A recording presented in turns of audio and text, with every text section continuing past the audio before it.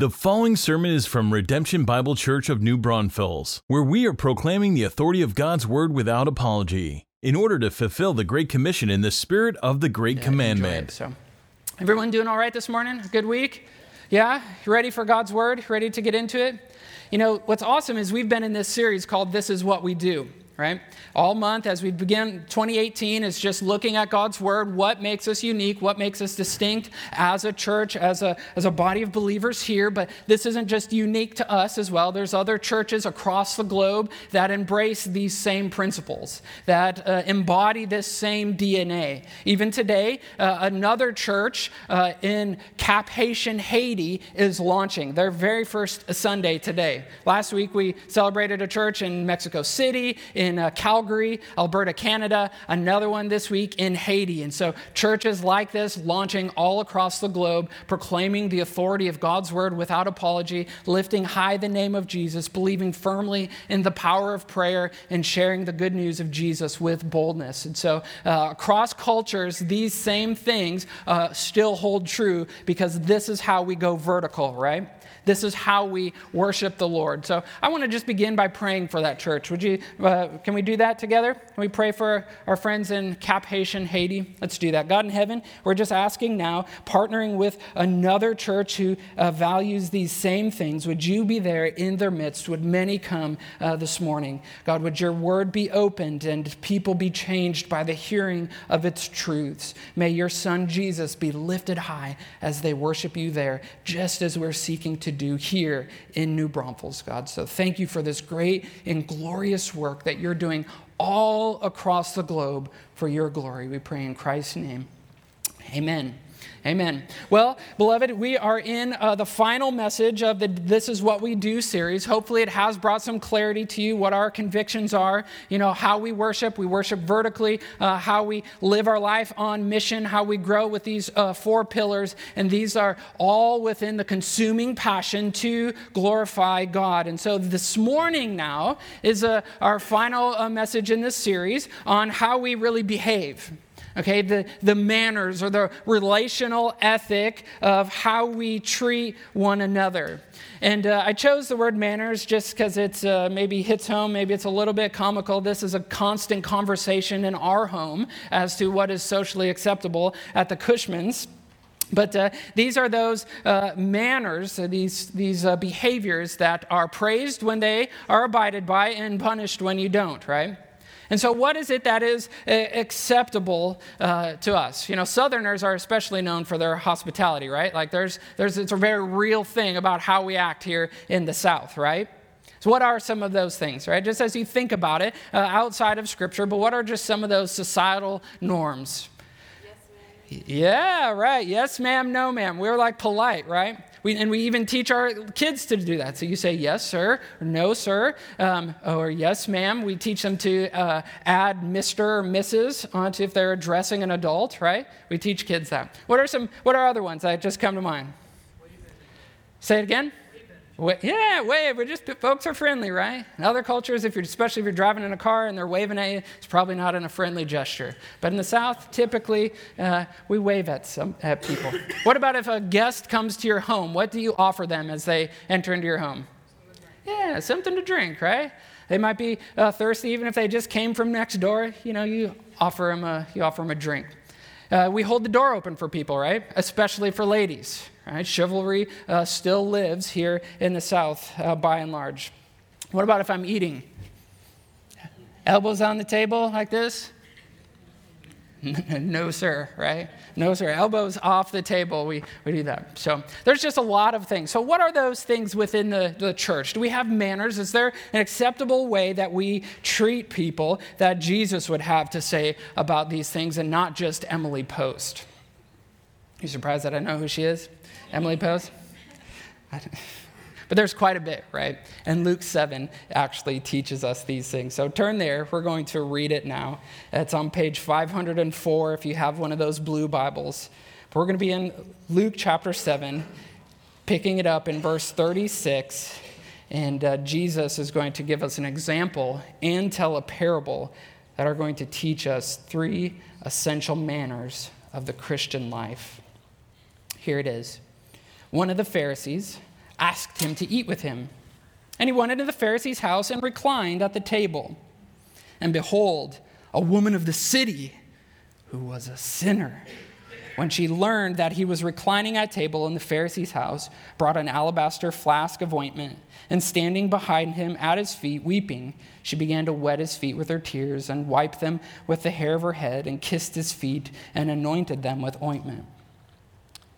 Now when the Pharisee who had invited him saw this, he said to himself, if this man were a prophet, he would have known who and what sort of woman this is who is touching him, for she is a sinner. And Jesus, answering, said to him, Simon, I have something to say to you. And he answered, say it, teacher. A certain moneylender had 2 debtors. One owed 500 denarii and the other 50. When they could not pay, he canceled the debt of both. Now which of them will love him more? And Simon answered, the one, I suppose, for whom he canceled the larger debt. And he said to him, you have judged rightly. Then turning toward the woman, he said to Simon, do you see this woman? I entered your house. You gave me no water for my feet, but she has wet my feet with her tears and wiped them with her hair. You gave me no kiss, but from the time I came in, she has not ceased to kiss my feet. You did not anoint my head with oil, but she has anointed my feet with ointment. Therefore I tell you, her sins, which are many, are forgiven, for she loved much. But he who is forgiven little loves little. And he said to her, your sins are forgiven. Then those who were at table with him began to say among themselves, who is this who even forgives sins? And he said to the woman, your faith has saved you. Go in peace. Go in peace. So, like I said, through Jesus' example, and through the parable which he tells here, he gives us 3 essential manners for the Christian life that really shape our life, but also our church culture. Let's see this here. This is what we do, okay? This is what we do beginning in verse 36. We welcome without judgment. We welcome without judgment. You see the story here that happens. I just read it for you, so it's fresh on your mind here, but you see this Pharisee. A Pharisee was a religious elite person. They were the socially elite. It would be an honor to be his guest. He was a who's who around town. So the fact that Jesus is invited to his house is saying something in that culture, in that society. But then in verse 37, look here, the absurd happens. The absurd happens. Here he's in this nice person's house. He's reclining at the table, which would have been a low table, likely sitting on the ground on some cushions here. And behold, a woman of the city comes in who was a sinner. That's really just a polite way to say what everybody knows he's referring to. She was a prostitute. It's just a discreet way here to refer to the type of woman, the reputation that this woman has. And so this is absurd, right? Jesus is eating at the house. They're having this meal, and this woman who was not invited comes in, and Jesus makes no effort to stop her or to ask her to leave. She comes in, and she does this really kind of absurd thing. This wasn't a normal thing that somebody would do, right? Just as absurd as it seems to us, a woman comes in, she breaks this jar of expensive stuff. She's putting it on his feet. She's wiping it with her hair, all that. Would that be weird if somebody came into your home and did that? Yes, it would be. And it was weird in those days. That wasn't like a normal, everyday occurrence, right? This was something unusual. And yet Jesus is receiving this expression of love. Jesus is not rebuffing her. He's not pushing her away. He receives this very awkward expression of love and gratitude. And contrasted with this awkward, semi-absurd expression of love and gratitude is the contempt and the scorn of the Pharisee. You see that in verse 39? The Pharisee who had invited, he saw this and he said to himself. So it's kind of like under his breath. You ever do that yourself? You ever just like talking like kind of grumbling because you don't really want anybody to hear what you're saying? Well, Jesus does hear him. Jesus does know what he's saying and will respond to it. But the Pharisee here has this contempt and this scorn, not just for the woman who is doing this, but also for Jesus, who's not getting the picture, who's like social etiquette alarms are not going off. His are like exploding. He's like, what's going on here? And it's continuing. He says, if this man were a prophet, if he was really a spiritual person, if he really was who he said he is, then he wouldn't be allowing this to happen. He wouldn't be allowing this to happen. But instead, Jesus invites her in. Jesus receives this. Jesus knows her reputation. Do you think he's unaware of this? Do you think Jesus is just kind of aloof to her reputation?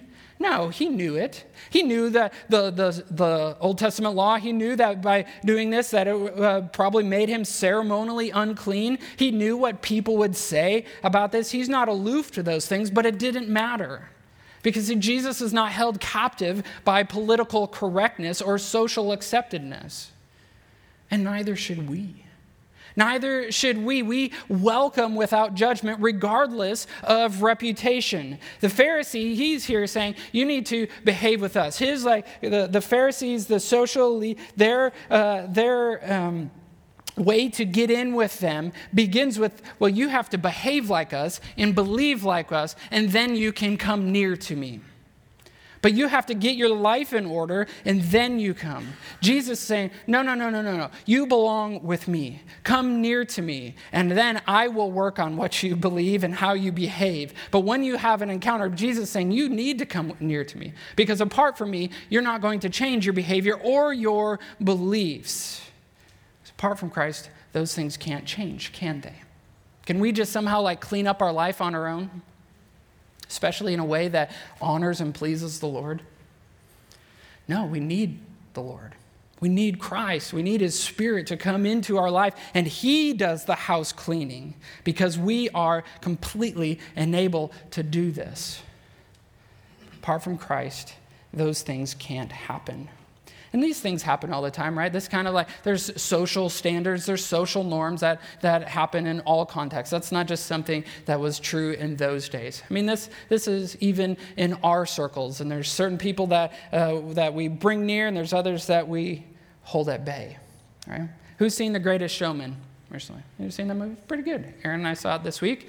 And you see there's a powerful display of this, right? As the circus is becoming more popular, and all the people that are within the circus, for all their strange curiosities and whatnot, and they come and they're at this party with all the social elites, the wealthy of that day, and then there's this kind of clash. It just does not get along. Part of the whole movie is just exposing this reality. But the only way to bridge the gap is to welcome without judgment. We welcome without judgment, with no regard for the external differences, to see past those and remember what we share. To remember that we share that we are created in the image of God, and we've all been corrupted by sin. We all share that regardless of what we look like, regardless of who we are, regardless of where we come from. We share these two things, which then enables us to welcome, to say, you belong with me. I will bring you near. So how do we do this as a church? How do we welcome without judgment? Well, it begins with nobody is excluded from worshiping with us. Nobody is excluded from coming in here, unless you're intending to harm, unless you you have this agenda to push, or if you've confessed Christ and are living in rebellion and have been disciplined out of another church, and you're just living in that rebellion. Excluding those things, nobody is excluded from worshiping with us. You are welcome here. Our posture is one of open arms, not the stiff arm and not the folded arms, but of open arms. We welcome without judgment. And so how do we do this? This means please invite that person. That person that needs the Lord, because where else will they hear the truth? Where else will they encounter the Lord? Don't be the Pharisee that is the obstacle for them coming to the Lord, that is blocking their path from God. Instead, be the welcomer. Be the one who says, come and meet a Jesus who has transformed my life and can do the same in yours. Because we welcome without judgment, just as Christ did. But it didn't stop there, because Jesus knows what Simon is thinking. He knows what's happening as Jesus is welcoming this woman, this sinful woman, As he's welcoming her near, he sees the contempt, and so he tells a parable. We know what parables are. Parables are these short stories that Jesus tells in the Bible, and what they are meant to do is they're meant to highlight a biblical truth. They're meant to highlight a principle of truth. And when he tells them, it is really meant to hide it from those who don't have ears to hear, from those who aren't believers, and it's meant to open up the truth for those that have ears to hear, okay? For those who believers. And so he tells this parable about a moneylender there's two people that owe him money. One a considerable debt, right? One not. Do you see it here? He goes in, says, Simon, that's the Pharisee's name, something to tell you. Okay, tell me a story here. And he goes and he tells this very simple story. What's a denarii? Do we know? How much is it? A day's wage. It's a day's wage. So do the math in your head if you can. Some of you are brilliant at this. Others like me, my calculator's long gone. But a denarii is about, it's a day's wage, what you would be paid. You put in a full day's work, here's what you got paid. So 500 denarii, that's a lot. That's about 2 years worth of debt. So take if you make an annual salary or whatever, multiply that out by 2 years, that's a big debt. 50 denarii is about 2 months, right? Give or take here, 2 months of pay. So what you take home in a month, multiply that by 2, and that's a pretty big debt, right? It's a pretty big debt. And yet the moneylender, the guy who loaned the money, he cancels them both, right? He cancels them both. Really, irregardless, no conditions, but this is our next, we love without condition. We love without condition, just as this moneylender did for these two that owed him money. Which do you think will love him more? It's a pretty simple question, right? If Cade is owed money by two separate people, who's going to love Cade more, right? The one who had the greater debt. But the point here is that after this forgiveness happens, after this cancellation of debt, there's this great outpouring of love. The woman knew here, it's just highlighting the scene that has happened. The woman knew her great debt of sin, which gave her greater love in return. And so Jesus shows her an impartial, unconditional love. He looked beyond the reputation and he loved her. See, loved people love, don't they? Loved people loved.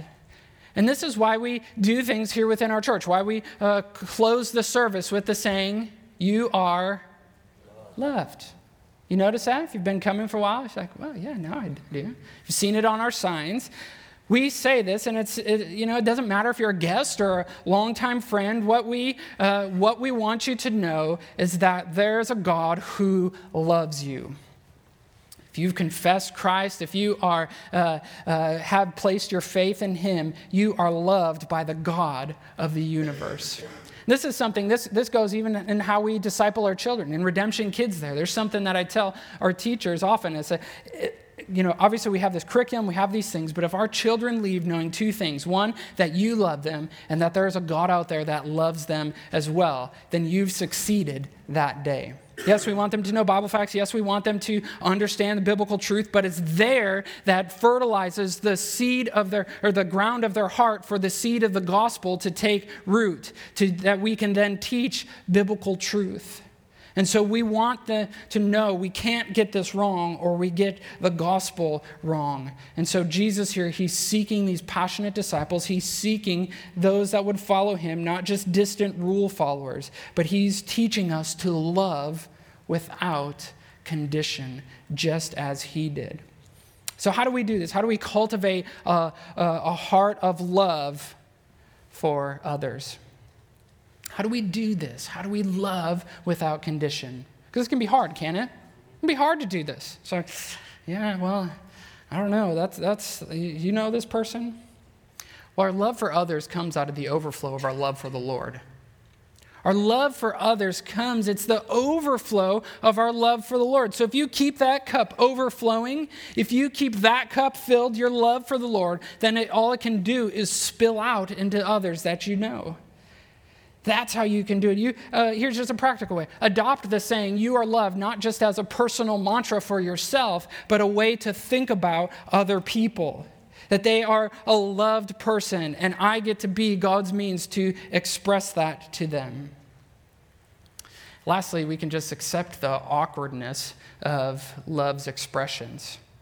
Because it can be kind of awkward, can it? I mean, it was here. This is an awkward scene, and this is oftentimes what keeps us from showing somebody love. It's like, how is this going to be received? You know, it's like, I want to, but if I come and give them a hug, are they going to be like, whoa, what's going, you know, like, you're kind of sweaty. I'm not going to hug you, you know? There's like, are they going to take this weird, especially if it's a person of the opposite sex, and I say something nice or whatever? Is this like going to be crossing some sort of boundary with them?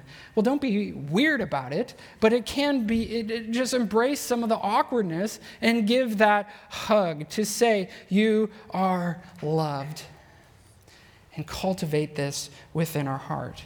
But intertwined with this, I want you to see in this parable, intertwined with this principle that we love without condition, Jesus also shows us about forgiveness. Because we forgive without limit. Do you see how these two things are intertwined in the parable? Do you see how he's talking and he's making this link between love and forgiveness?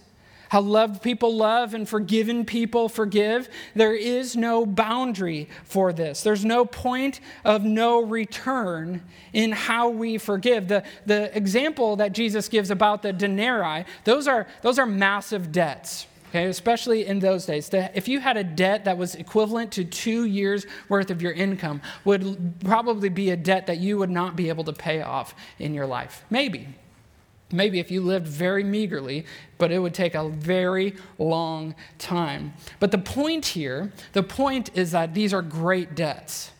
These are great debts that would never be able to pay off. And so Jesus, like the moneylender here, has no limits to what he will forgive.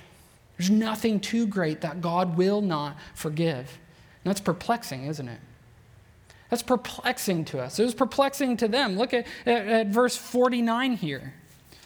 It says, those who were at the table then began to say, who is this? Who even forgives sins? They were perplexed at the story, at the situation that is happening here. They are perplexed that there is this forgiveness that Jesus is extending to this woman of ill repute. But Jesus shows the connection, because to the degree in which we are forgiven is the degree in which we love. You see, we see this play out oftentimes. Those that have a dramatic testimony are oftentimes more passionate in their love for the Lord. This isn't always the case, but if you compare like someone maybe who is saved as a child by God's grace versus someone who late in life, who'd been to the bottom, who maybe had been incarcerated, who has a very dramatic testimony and a very dramatic turn in their life, are oftentimes more passionate, more thankful, more loving towards the Lord than somebody who hasn't experienced those things. It's not always the case. It really can be because we miss how great grace is, right? That we were all once sinful. But the principle still holds true here, that the greater you've been forgiven, the greater you show love. So what does this mean for us? Forgiveness can be hard, right? Anytime then somebody has been offended, it always brings up these questions, doesn't it? Well, what if they do it again? Well, this still really hurts. What if they don't apologize? What if they continue to hurt me? How long do I forgive? To what lengths do I go? Well, we continue to forgive. We continue to offer forgiveness. What forgiveness is, it doesn't mean forgetting. Let's just take a little bit of this here, a little teaching on forgiveness. Forgiveness does not equate to forgetting. You can't just erase it from your memory, right? And what forgiveness is not also, it doesn't mean that there are never any consequences. You can forgive somebody, but it still might mean that there are real consequences that they have to go through, or you may have to. You may be a forgiven person, but it doesn't mean that you don't have to deal with the consequences. Even in how Christ forgave us, somebody still had to take the consequence for our sin. It just wasn't us. It was Jesus. He took the consequences in forgiving us by dying on the cross. He was our substitute. He stood in the place. And so what it means is, when we say, I forgive you, it means that I'm not going to hold this against you, and I'm not going to bring it up again. That this is something of the past. I forgive you and will continue to forgive you and not hold it against you. Again, forgiveness is also different than restoration in coming and just everything being restored. But this is what we're saying. This is what Jesus has done. He's forgiven without limit, and he is teaching us that we are to as well. Why do we forgive? We forgive because we truly believe the power of the gospel, don't we? We truly believe the power of the gospel. We are never more like Christ than when we forgive somebody that has greatly offended us. This is the beauty of what the good news of Jesus Christ is. We've offended God. We as a people, to every single person in this room, every single person to walk this earth has offended God. And that broke the relationship. And yet Christ bridged the gap. He's the one, he said, I know that. I'm going to show grace. I'm going to show mercy. And so I know that you can't make amends here. I know that you can't do anything that's going to restore this. And so I'm going to take the consequences. And it's when we embrace that, when we acknowledge our sin and we repent of it before the Lord and we say, Christ, my only hope is you. It is then that we are saved. It is then that God comes and does his work of forgiveness and grace and mercy in our life. This is the gospel. And each time we forgive somebody, that is a tangible expression of that same thing that happened between us and the Lord.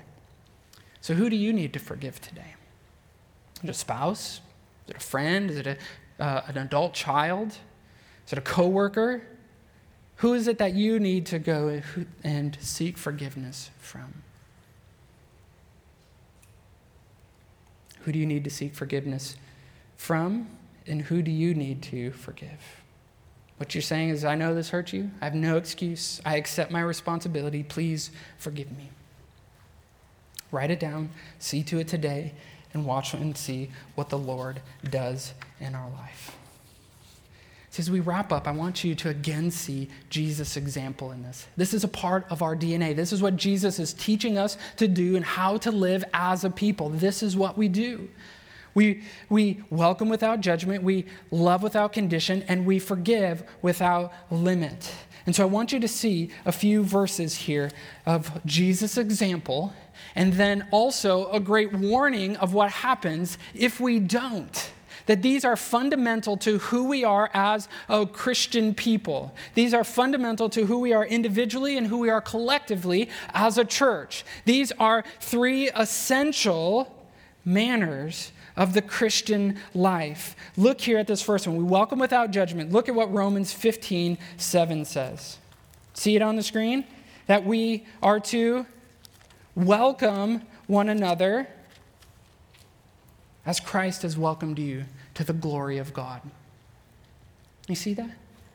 We are to welcome one another, to bring them near, to accept, to say, you belong with me just as Christ did the same to you for the glory of God. And if we don't, look at this warning from 3 John. Here's a church leader, a guy in the church who's being rebuked for not doing this. He said, I'm written to you, the church, but Diotrephes, who likes to put himself first, does not acknowledge our authority. Does not acknowledge, this is John, who's an apostle. He says, so if I come, I will bring up what he was doing, talking wicked nonsense against us, and not content with that, he refuses to welcome the brothers. There's a strong rebuke, and he also stops those who want to and puts them out of the church. The very people that he's supposed to be bringing near, the very people he's supposed to be welcoming, he's putting out of the church. And there's a strong warning from John here. We're to love without condition, aren't we? Look at Jesus' example. You probably know this verse from 1 John 4. What does it say? We love because he first loved us. Loved people, love. Jesus gave this example, and because we know this great love, he has in turn loved us. But look at this warning. What happens if we don't? Look at what is said of us. This is 1 John 3:10. You see it? What happens if we don't? He says, but this is evident who are the children of God. Saying if you love people is the context here. And who are the children of the devil. Who does not practice righteousness is not of God, nor is the one who does not love his brother. That's some pretty strong language, isn't it? That's some pretty strong language. If we don't love one another, if we don't love our brother, this is evidence that you may not be a child of God, but rather a child of the devil. Of the devil. We must do this because this is the beauty of the gospel. We forgive without limit. What does Ephesians 4:32 say? It says, be kind, right? Tender-hearted, forgiving one another. As what? As he's forgiven you.